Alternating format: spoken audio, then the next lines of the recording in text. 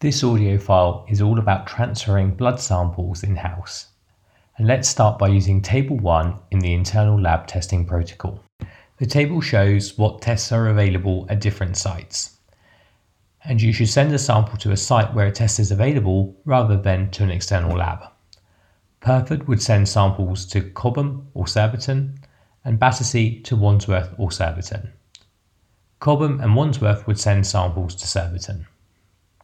If we look down the table, we can see that samples for bile acids, CRP, cholesterol, fructosamine can be sent from Perford to Cobham or from Battersea to Wandsworth. The same is true for SDMA, triglycerides and cortisol. Testing cortisol internally is very useful for quicker diagnosis and drug monitoring.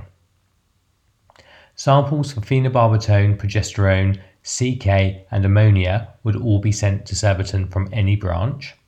And you can also send samples for ionized calcium, PT and APTT to Surbiton. In the past, some of these samples needed to be chilled or frozen. This is not the case any longer. Further studies have been carried out that shows accuracy remains with basic storage and processing. Haematology samples from Perford are sent to Cobham. Table 2 shows you the sample requirements, and we generally prefer heparin over serum if you have a choice. For chemistry samples, if there is time, you can spin the sample and transfer the serum or plasma to a plain tube using a transfer pipette. Label this clearly, including if it is serum or plasma, but do not spin a sample for haematology. Then just follow the normal transfer protocol. A summary of this is in the flowchart or workflow document later in the protocol. Remember to have a plan in place for when to discuss results with clients. You can also use this protocol if your lab machine decides not to work. Let's go through some common examples of this in action. Sending an ionized calcium to Surbiton after seeing a total calcium that's high or in an unexplained PUPD case. Running a liver profile on site and sending phenobarbital to Surbiton for phenobarb drug monitoring. Doing a glucose curve on site and sending fructosamine to another site to run.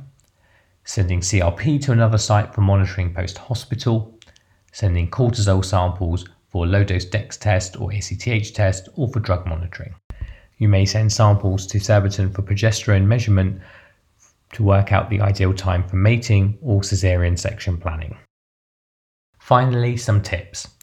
Run the test that you can do at the site and then send the sample to one place that all remaining tests can be done.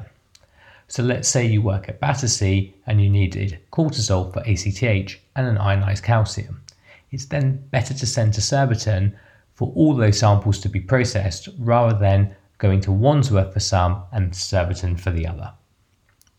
There are separate protocols for medication and chronic illness monitoring in the internal lab protocol, which you should refer to. And it's very important that you review the information regarding progesterone testing in that section. Perford and Battersea have a VS2 machine, so when they need to perform a cardiac profile or electrolytes, they just run a renal profile. It will achieve the same thing. And finally, always remember to have a plan to call the owner with the results with any transferred sample.